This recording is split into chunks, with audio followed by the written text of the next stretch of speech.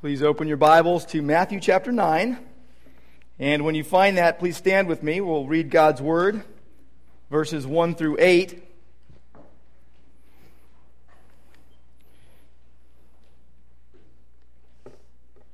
Talking today about forgiveness of sin. Matthew chapter 9, and beginning at verse 1. And getting into a boat, he crossed over and came to his own city. And behold, some people brought to him a paralytic, lying on a bed. And Jesus saw their faith and said to the paralytic, "Take heart, my son, your sins are forgiven." And behold, some of the scribes said to themselves, "This man is blaspheming." But Jesus, knowing their thoughts, said, "Why do you think evil in your hearts? For which is easier to say, 'Your sins are forgiven,' or to say, 'Rise and walk'? But that you may know that the Son of Man has authority on earth to forgive sins," he then said to the paralytic, "Rise, pick up your bed, and go home." And he rose and went home. When the crowd saw it, they were afraid, and they glorified God, who had given such authority to men. And Lord God, we thank you for your word, and we thank you, Lord, that you are the one who forgives sin. Thank you, Lord, for your assurance. And thank you, Lord, for your authority. We rest on your authority today. We trust in your authority today. We trust in your love and your mercy and your grace today. And we thank you in Jesus' name. Amen.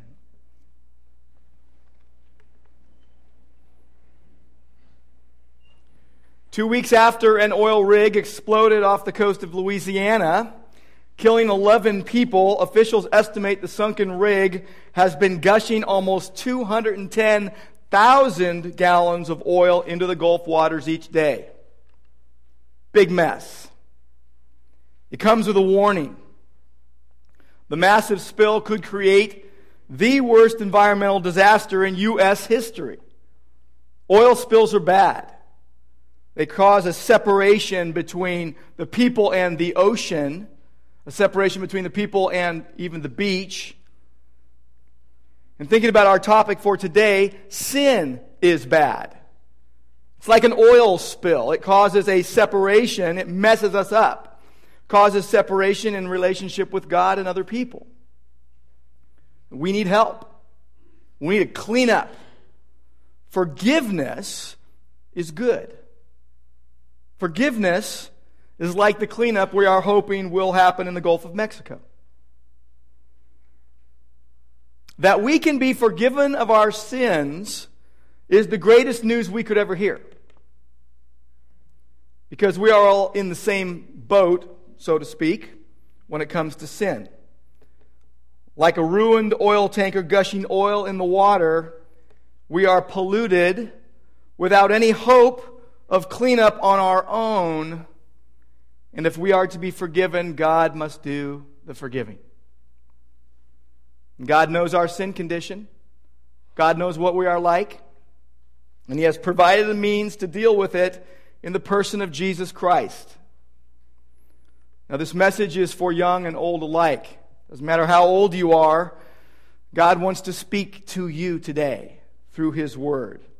And I just want you to know I have prayed for you this week, like I do every week, for wherever you're at in your level of understanding, wherever you're at in the process of spiritual growth. But I have prayed for you who know and love Jesus, whose sins are forgiven, that you would walk closely with Him. I have prayed for those of you who do not yet know Jesus, whose sins are not forgiven, that you would come to know Him and His forgiveness. So let's look at the Word today. Let's look and start at Matthew chapter 9 and verse 1. We're going to go through this passage, and then we'll make a few observations and hopefully come out with some pertinent implications and applications for our lives. But first of all, let's look at Matthew 9 and consider the story. Listen to this story that we find here We've been considering the fact, remember, that we've been in Matthew 8 for a while, and now we're in Matthew 9, and we're seeing this idea that Jesus has authority over everything. He has authority over disease and sickness and nature and demons. And now we see Jesus with authority over mankind's biggest problem, sin. Chapter 9 and verse 1, Jesus got into a boat and he crossed over to the other side of the Sea of Galilee. Remember, he was in the country of the Gadarenes. He went back over to home base. It says he went back to his own city. What city was that? Mark chapter 2 and verse 1 tells us it was Capernaum. Most likely he was in Peter's house. Most likely he was his guest. In the Gospels, Jesus is a man of 4 cities. Bethlehem, the city of birth. Nazareth, city of growth. Capernaum, the city of ministry. And Jerusalem, the city of his death and resurrection. But he has come to Capernaum, and it says that some people, verse 2, brought to him a paralyzed man. They brought him a man on a stretcher, on a bed, on a pallet, on a cot. We learn first and foremost that good friends, real friends, bring their friends to Jesus. Matthew's usage of the word behold continues to amaze me. You see it twice in this passage. We saw it 3 times last week. The idea when this word behold is there, it means look, it means listen, it means something big is about to be shared, and it's sort of an exclamation point before instead of after something happens. Behold, kind of an exclamation point in the front of a sentence. It's like a big arrow pointing down with a neon sign. Look here, don't miss this. Behold. What does he say? Behold, some people brought to Jesus a man who was paralyzed. He was lying on a bed. Jesus saw their faith. That's kind of interesting, isn't it? He saw their faith. What does that mean? First of all, he saw living proof of their quest to get to him. Mark and Luke open this passage up a bit more to us. In fact, go to Mark chapter 2. In Mark chapter 2, we read more details. You're going to instantly recognize this if you're familiar with the Bible and the Gospels. But in verse 2, and it says that many were gathered together. Mark chapter 2 and verse 2. Many were gathered together, so there was no more room, not even at the door. So these men that were bringing their buddy to Jesus couldn't get in the front door of the house, most likely Peter's house. And he was preaching the word to them. So what was Jesus doing? He was preaching the word. The living word of God was preaching the written word of God. He was speaking the word of God to them. And verse 3, they came bringing to him a paralytic carried by 4 men. Verse 4, when they could not get near him because of the crowd, they removed the roof above him. And when they had made an opening, they let down the bed on which the paralytic lay. And when Jesus saw their faith. So there's the context. In Luke, you can read a little bit more as well. But in Luke chapter 5, verse 17,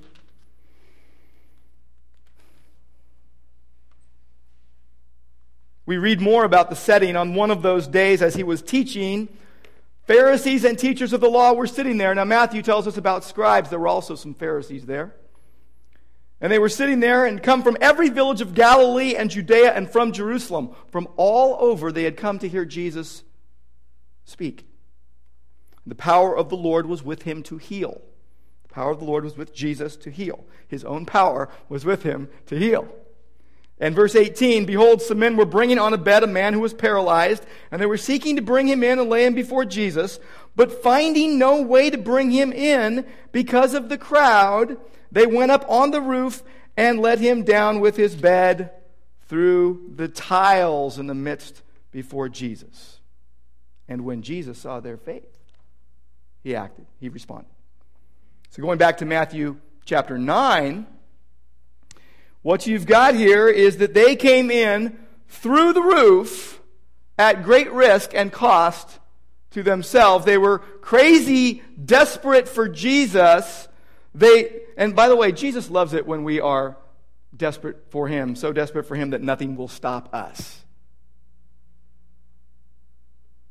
Now, this man was unable to walk or do for himself, and this unnamed man, friends, bring him to Peter's home, most likely a 2-story structure with an outside stairway up to the roof.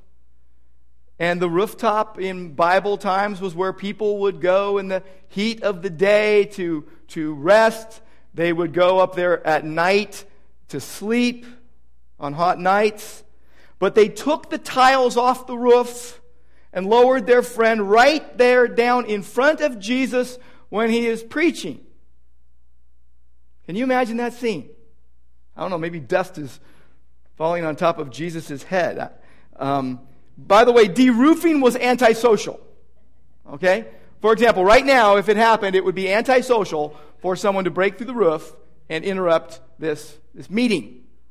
Okay? That's what they did. They did an antisocial thing. They busted through the roof and laid down this guy, made a big old commotion. It was a controversial thing to do. They made a big commotion and put him down right there in front of Jesus.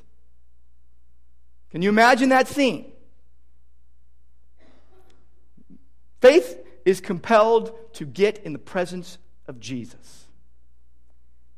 Can you imagine the silence in that room at that point in time? Jesus stopped speaking.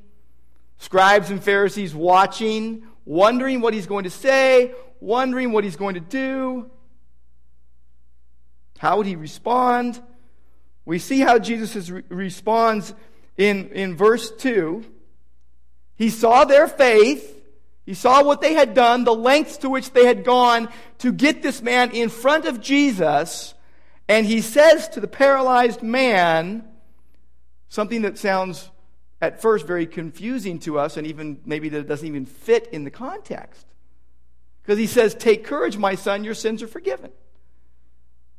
Now, I'm thinking that his friends brought him to Jesus because they heard he could heal. Right?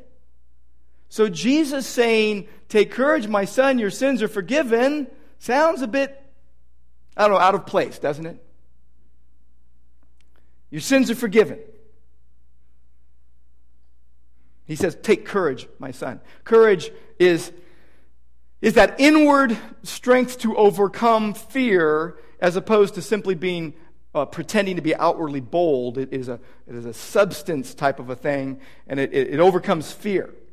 So Jesus is saying to this man, get beyond your fear right now. Take courage, take heart.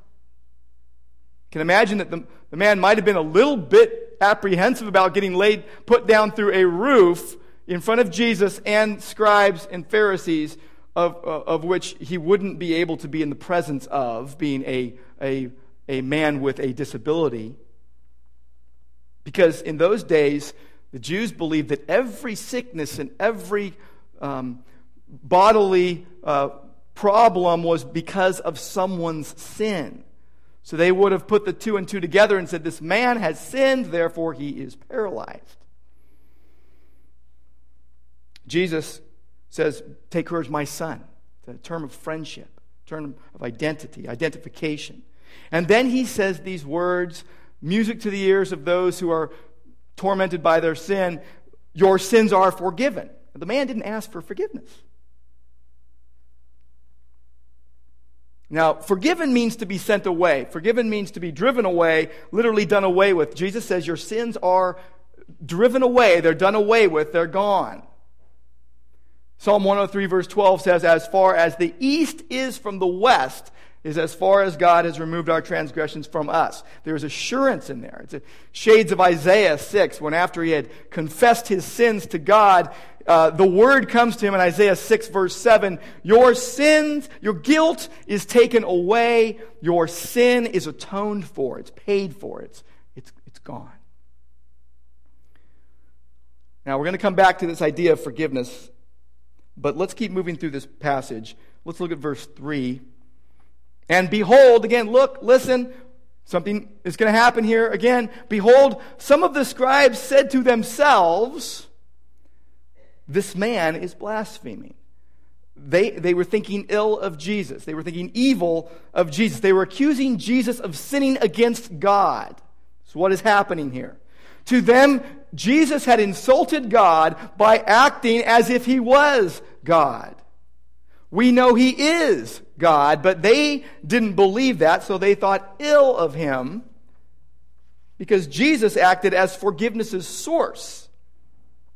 They knew that only God could forgive sins. Now, as God, this is what he was and is. He is forgiveness' source. Jesus is the source of forgiveness. But they did not believe that he was God, and we know that only God can forgive sin. The Old Testament, by the way, told the people what they could expect from a coming Messiah. Forgiveness and redemption, basically. Isaiah 33, verse 24 said the people will be forgiven when the Messiah comes. Isaiah 40 and verse 2 says that iniquity will be pardoned. Isaiah 44 and verse 22 says that God will say to his people, I have blotted out your transgressions like a cloud and your sins like a mist. They're gone. Return to me then, because I have redeemed you. I have paid for your release. But the response of the scribes was blasphemy on their part, accusing Jesus. Now, verse 4, we see that Jesus knew their thoughts. Jesus begins to teach here. He's going to teach them. Interestingly, he was in the middle of teaching when the man came down. Now he continues to teach, but with the new context laid in front of him. The man, by the way, is still lying paralyzed on the cot, on his bed, on which he came down through the roof. Okay, right? So Jesus is speaking as this man is lying there. This man has already received the news that his sins are forgiven. But he's still paralyzed, can't move. Some scholars think he was probably a quadriplegic. But Jesus, first of all, asks a very probing question to the scribes because he knew their thoughts, and he said, why do you think evil in your hearts? He knew that they were thinking evil in their hearts. Now, it's easy for us to say, yeah, God knows my thoughts, and we say that, but do we really believe that? And if so, would we really think all the things we think, even the things you're thinking right now? I know how it goes. But Jesus knew their thoughts, and he asked them a rhetorical question, which is easier to say, your sins are forgiven, or rise and walk? Well, it's easier to say your sins are forgiven, because how are you going to find out the proof? It's going to be a lot harder. If you say rise and walk and he doesn't, hey, there's proof, right? So it's much easier to say your sins are forgiven. He's given them a rhetorical question. He goes, of course, it's easier to say this. Now, doing it is another thing. And by the way, when Jesus said it, it was done. When Jesus says something, it is as good as done. It is finished. It is real. It is the reality of your life. But he asked them this rhetorical question, which is easier to say, your sins are forgiven, or rise and walk? And he gave them a telling answer, by the way. He answered his own question because it was a rhetorical question. And he said, and this, by the way, revealed his heart. It revealed his power. It revealed his authority as God and their error. He says, but that you may know that I have authority on earth to forgive sins. He's not beating around the bush here. He's getting right to the point and saying, you're going to know right now that I have authority on earth to forgive sins. And so he turns to the paralyzed man and he says, what does he say? Rise, take up your bed, and go home. He showed his authority as God. The man was healed. Verse 7, it says he arose and went home. He obeyed Jesus. He did what Jesus said, but the healing showed the mighty works of God. Showed forth his glory. That Jesus doesn't just heal bodies, but he heals souls. The scribes, as I mentioned before, believed that a person, if they were, let's say, in this paralyzed state, is because of their own sin. The scribes also believed that a person could not get up and walk unless his sins were forgiven. And since Jesus was able to make him walk, that was proof to them that he also was able to forgive sins. Living proof that he is God and that his claims are true.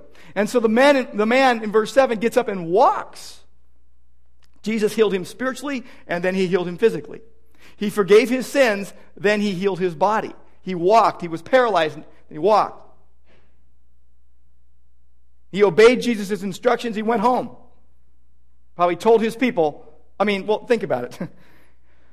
He went home on his own, not carried anymore by his friends. Verse 8, the crowd saw it and they were in awe of God. They were afraid, literally, they had reverential fear for the one in whose presence they were in, who was so far greater than them. They gave credit to God for what they had seen, contrary to the scribes who, in accusing Jesus of blasphemy, were guilty of blasphemy themselves. And so in terms of this story we see here, people brought their friend to Jesus. The religious leaders, called scribes, thought evil of Jesus. Jesus taught them an important lesson. The man walked again. Again, most likely he was not paralyzed from birth.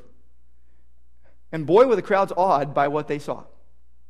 And they gave glory to God and ascribed greatness to God. Now I want to move on to some implications and applications based on this text. Hopefully they come from this text. I want us in a way to draw a circle around one phrase in verse 2 of Matthew chapter 9 and then dive into its depths. This idea that your sins are forgiven. That Jesus said, your sins are forgiven. 3 things we need to know. And the first, regarding forgiveness, the first is this: that while everything we suffer is indirectly due to sin, because of the curse of sin, everything we suffer is not directly due to our sin. If you're sick today, do not instantly make the connection that, I have sinned, therefore God gave me this. Everything we suffer is indirectly due to sin, but not everything we suffer is directly due to our sin. This is important for us to remember. And again, in those days, most Jews believed that every disease and sickness was the direct result of your sin. That's simply not true. Many biblical examples show us that. Job, who through no fault of his own, but by God's grace and permission, encountered horrific tragedy, encountered debilitating illness, and his friends thought he had sinned to deserve such a turn of events. One of his friends asked him this: whoever perished being innocent? Sorry, comforter. Whoever perished being innocent? They're saying, you sinned. Another friend said, if your sons sinned against God, the ones who died, by the way, then he gave them over to their transgression. They were connecting the dots between sickness and sin and saying, it's because of what you did. Not true. And although extremely painful physically and emotionally, what happened to Job was used by God for Job's good and God's glory. John chapter 9. A man born blind. When he came out of his mother's womb, he was blind. He couldn't see. He had never seen in his entire life. And Jesus' disciples asked him, who sinned? This man or his parents, that he should be born blind? They were assuming there was a connection. And what was Jesus' answer? Neither him nor his parents sinned so that he was born blind, but that the works of God would be made manifest, that God's glory would be shown. We must avoid making unwise connections between sin and sickness. That's the first thing we need to know. The second thing, though, on the other hand, is that everyone needs God's forgiveness. Everyone. Because everyone sins. Only God can give a person what they most need, forgiveness of sins. Now, have you ever felt so bad about something you did, or something that was done to you that you got discouraged and depressed over it? So weighed down by your sins or the sins of others that you felt sick? If so, you know how the paralyzed man in Matthew chapter 9 must have felt. I doubt there were any more encouraging words that the paralyzed man could have heard from Jesus than, "Your sins are forgiven." Even more so than, "Rise, take up your bed, and go home." In this story, it seems as if the man was paralyzed due to his sin. Now remember, I just said that not everything we suffer is directly due to our sin, but that everything we suffer is indirectly due to sin in general. But in this situation, in this story, it seems as if the man was paralyzed due to his sin. I don't like to imagine things out of the Bible too often, but I imagine this in this setting. What if he had been breaking into someone's house through their roof and had fallen and become paralyzed? What? What if? See, Jesus knew his heart and he knew his thoughts, and his greatest need was to be forgiven. Here was a man who could not walk, was on a stretcher in front of him, most likely the one that he spent every day on. Beds in those days were more like a stretcher or cot type of a thing. And here's this man who cannot walk, but Jesus knows his thoughts, Jesus knows his heart, Jesus knows every hair on his head. He knows the day of his birth and the day of his death. And Jesus looks at him and sees right past limbs that can't move to his soul and to what he was desiring from Jesus. There was no indication here that this man was brought here against his will. And Jesus saw their faith, his friends and his. And this man's greatest need was to be forgiven of sin, not physical healing. But Jesus gave him both. Imagine that this man most likely was condemning himself as others were for his situation, for his sin, for the choices he had made, whatever they were in his life. Everyone needs God's forgiveness, and this man needed God's forgiveness. We see with the word paralytic and we think, well, he needs to be healed physically. But the deeper need that Jesus knew was that he needed forgiveness of sin. The third thing we need to know is this, that everyone needs Jesus. For us who know about Jesus, it's easy to say, well, that's just like the thing you just said. Everyone needs God's forgiveness because it only comes through Jesus. But not everyone understands that point. Everyone needs Jesus. See, we have all sinned. Rich, poor, young, old, healthy, and diseased. And sin is a condition we all share. Every one of us. And we cannot escape. We cannot escape its effects. And its effects show itself in many ways, by the way. Many ways. Think with me for a moment of our current economic crisis in America. It's been ongoing. We keep thinking there's an upturn and there's a downturn, and it's like traveling through the mountains and getting to a mountain peak and then going in the valley and going up another mountain. But many people are in major debt today. Now, many were in major debt before this economic downturn. Many people cannot pay their bills. They don't have enough money to pay their obligations. You drive through any neighborhood right now and you will see houses that are bank owned. Well, the bank always owns our houses unless we pay it off, but this is the type where you give it back. And many people have had that happen. And it's a sad thing. And we empathize with everyone who goes through that. But it's the idea of being broke, bankrupt, having no money And just make the connection with me here that that's an accurate description of our spiritual state apart from Jesus. That we owe God a debt we can never repay. That we are, as Matthew chapter 5 says, Jesus began the Sermon on the Mount with beautiful words of blessing. And he said in verse 3 of Matthew chapter 5, "Blessed are the poor in spirit." And what he was saying is, instead of a curse, there is God's gracious favor upon those who are poor in spirit.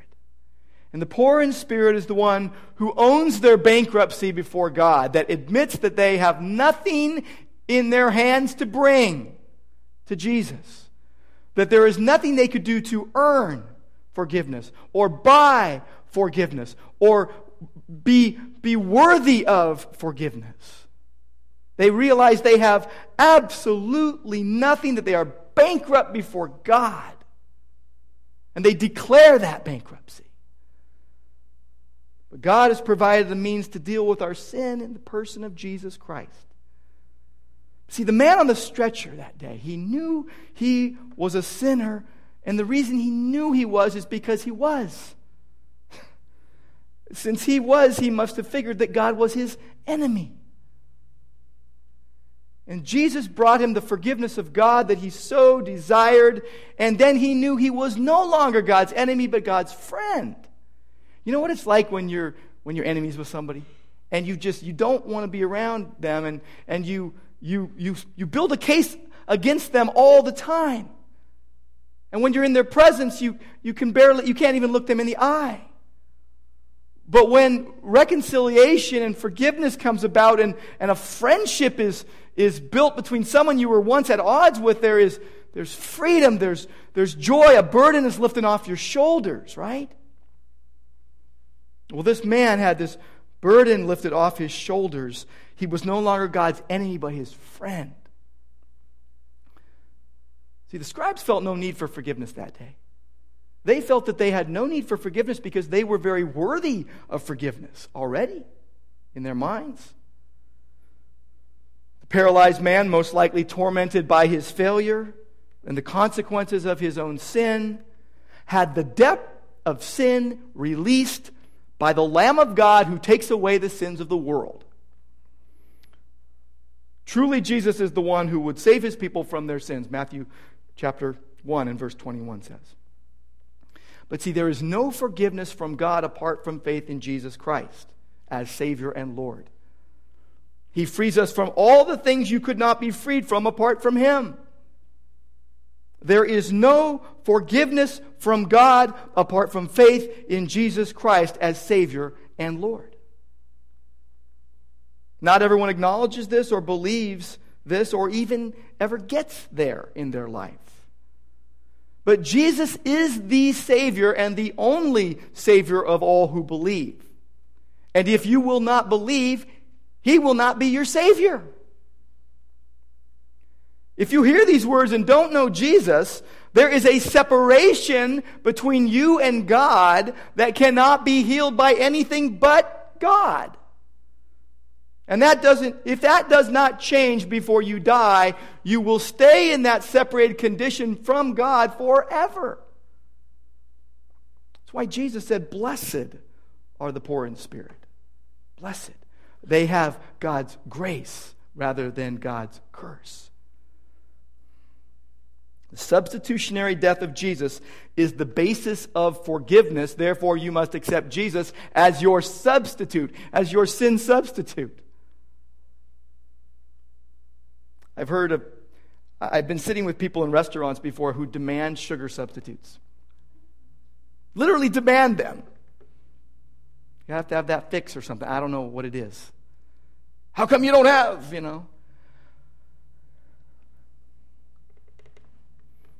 We need to want the substitute, Jesus Christ, in our life. The substitutionary death of Jesus is the basis of forgiveness. You need to accept Him as your substitute because, as Ephesians 1:7 says, in Him we have what? Forgiveness.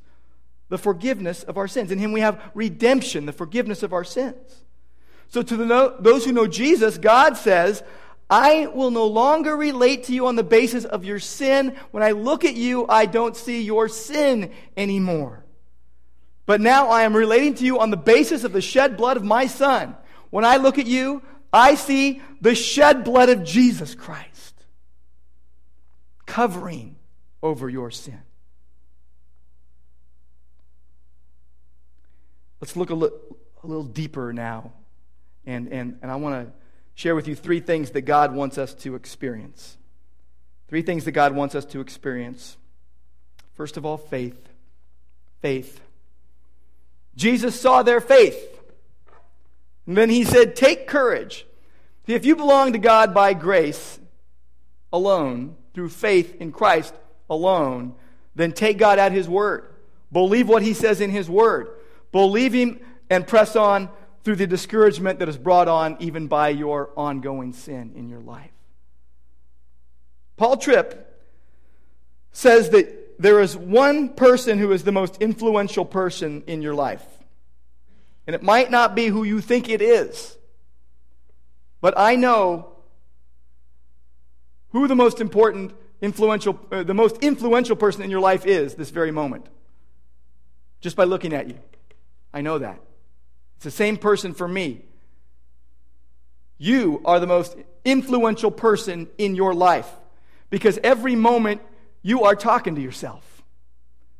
From the moment you wake up, you are carrying on a conversation with yourself. I know you are. I do the same thing. It's part of being human. Why would God want us to take every thought captive to the obedience of Christ? Why would God want us to be transformed by the renewing of our minds? Because our minds are going all day long. And we are talking to ourselves. You are the most influential person in your life.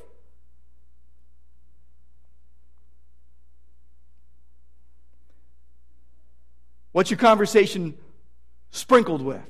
What's your conversation saturated with? Is it saturated with the Word of God? Is it saturated with condemning ideas? Is it saturated by the world's hollow wisdom? What are your conversations with yourself saturated with, flavored by?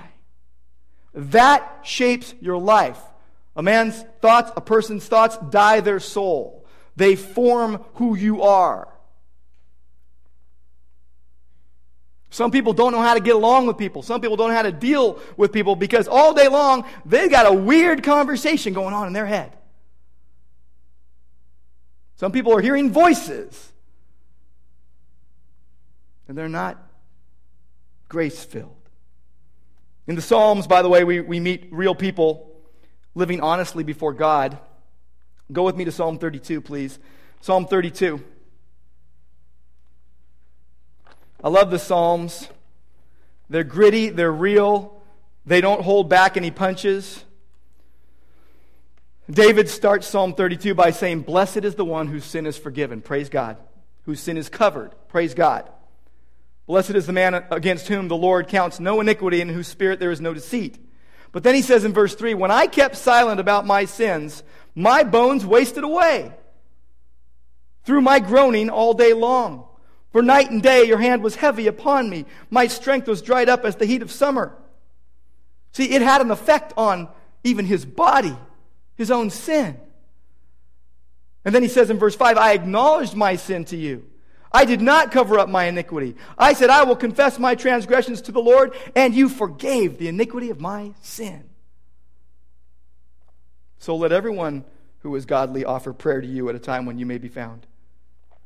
Go to God when you know you have sinned.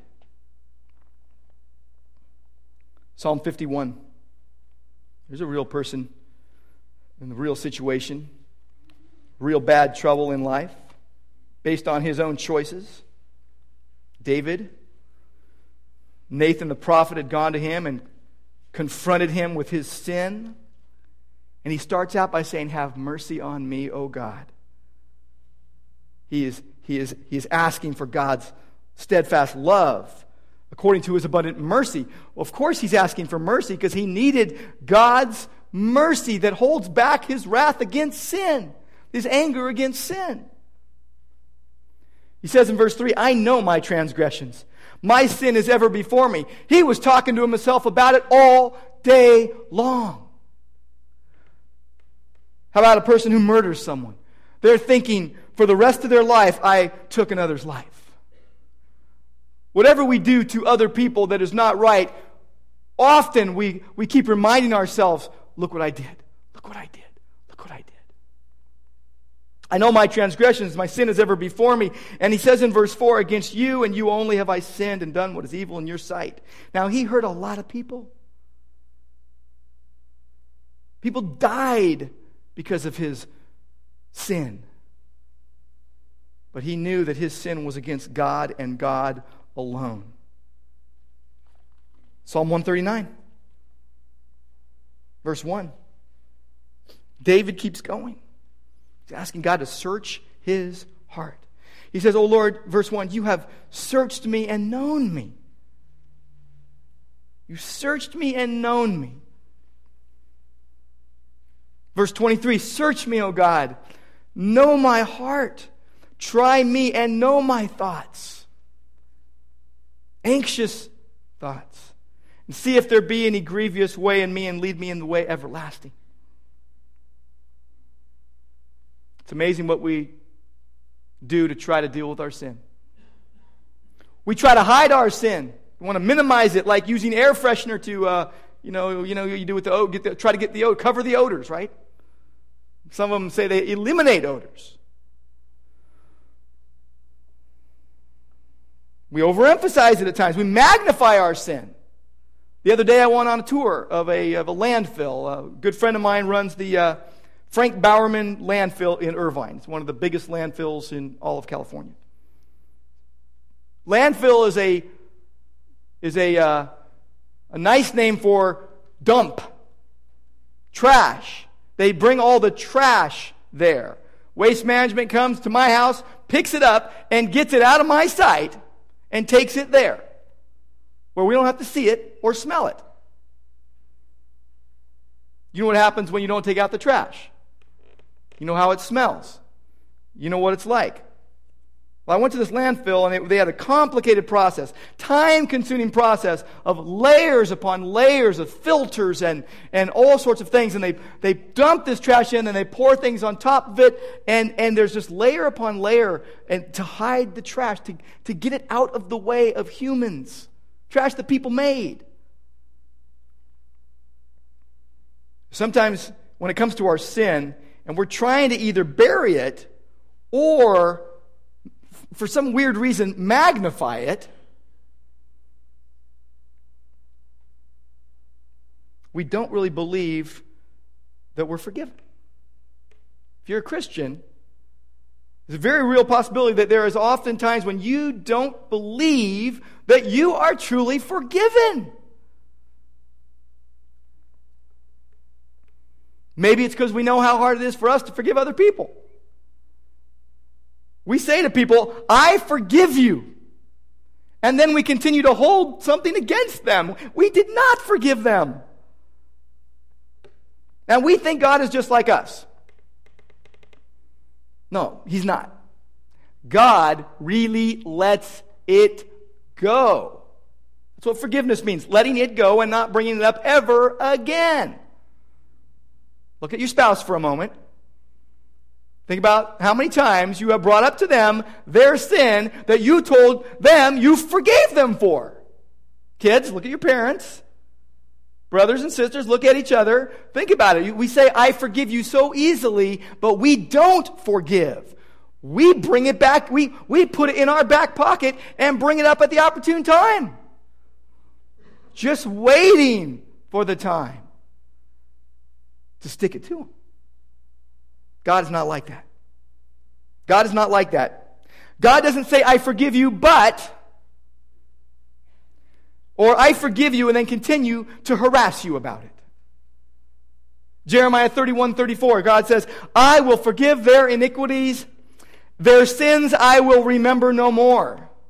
God, who knows all things, chooses not to bring it up. We go to extremes. We go to extremes. Either we go like, here's what we do. We say, how dare you call me a sinner? How dare you judge me? Now, that person wants to be their own functional Lord. They are in control of everything and everyone. Or we go to the other extreme. How could you love someone like me? How could you forgive someone as bad as me? How could you forgive someone the huge debt of sin that I have committed? That person tries to be their own functional savior. And both people are prideful. They think they're too bad for God to save. One thinks they're too good. Both are prideful. And I'll tell you, I know how it feels. I've gone to both extremes. Remember when I was at Long Beach State in college, and I think probably one of the only times I ever remember someone coming up to me before I came to faith in Christ, it tried to get me to believe. I remember getting rid of those two guys as quick as I could. I remember thinking to myself, how dare you? Even as they were standing there, I was feeling hot inside thinking, how dare you tell me that I have sinned? Then I remember after I received Christ as my Savior and Lord, I remember thinking to myself, how could God forgive me all my sin? All the sins I had pretended weren't there. See, I have found that Christ's love covers a multitude of sins. Go with me to 1 John. You might have figured we'd be going there sometime today. 1 John chapter 1, verse 5. This is the message we have heard from him and proclaim to you, that God is light, and in him there is no darkness at all. If we say we have fellowship with him while we walk in the darkness, we lie and do not practice the truth.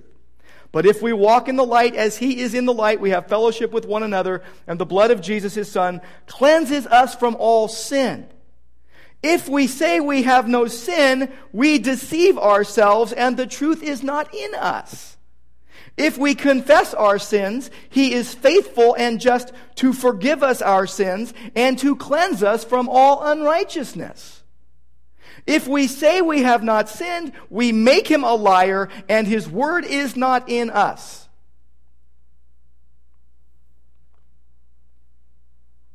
I think every month or quarter or whatever, I pay my waste management bill. And the waste management trucks come by my house every single week, every Monday, and take away my trash. Like clockwork. They forgot to take one last week. We called them up. They were there like within an hour picking up the trash.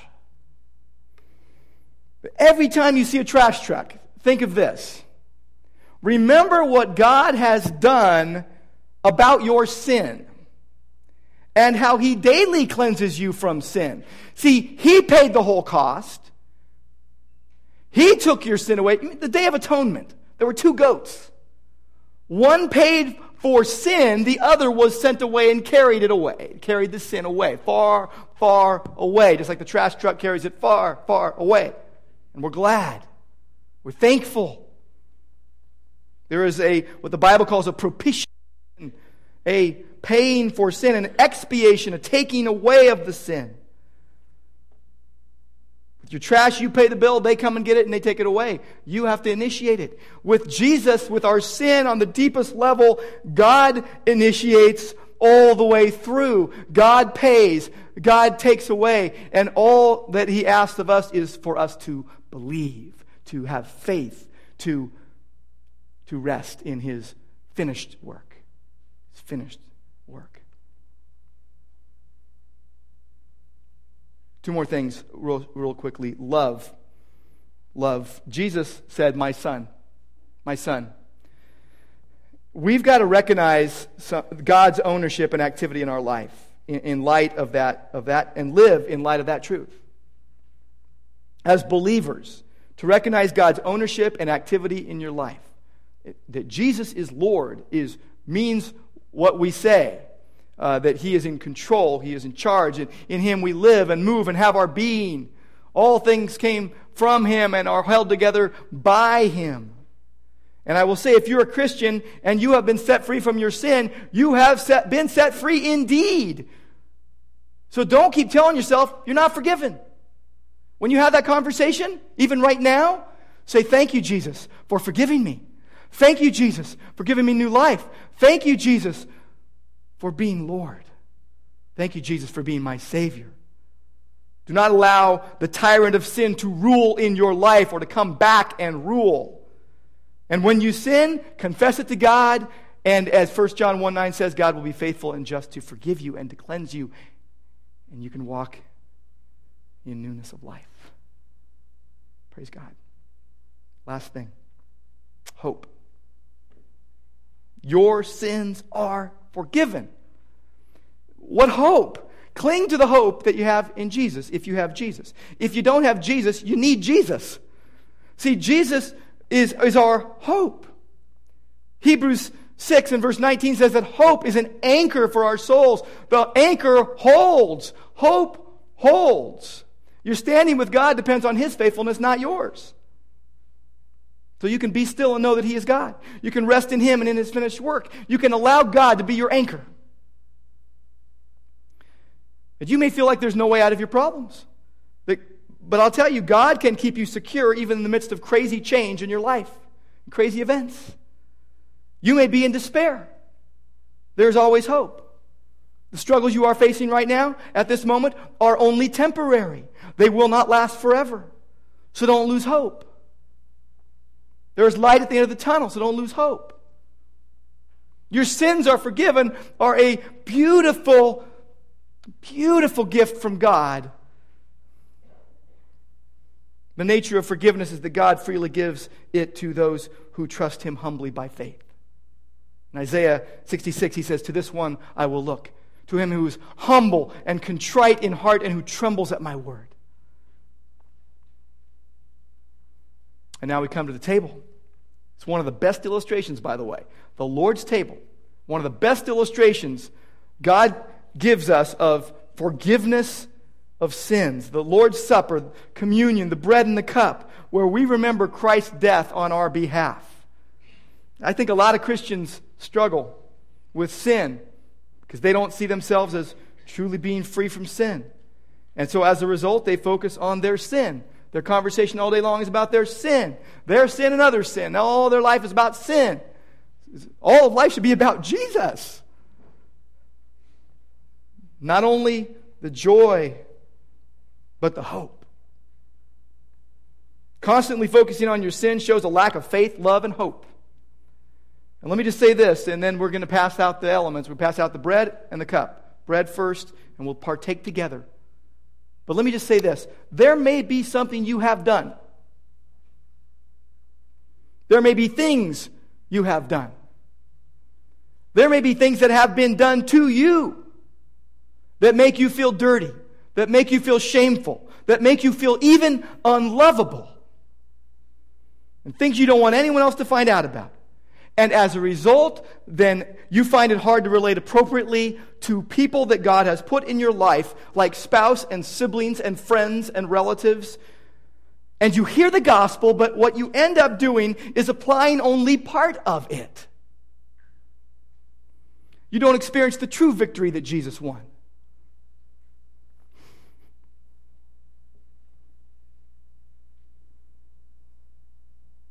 God wants you to see the true gospel message, including the parts that you tell yourself just can't be true or possible in your situation. See, Jesus despised the shame of the cross so that we could go free. Jesus came to earth and declared war on sin and its tyrannical stranglehold on mankind. And so you may be living with huge relational or emotional scars, but you've got to know something. Jesus loves you right this moment, just as you are, and no matter how disconnected you feel, someone believes in you. Jesus is your greatest fan. You are special. Jesus loves you. Eugene Peterson said that a person has to get thoroughly disgusted with the way things are to find the motivation to set out on the Christian way. He said a person has to be so fed up with the ways of the world before he or before she acquires an appetite for the world of grace. We need to be disgusted by the thought of our sin and want Jesus to forgive us.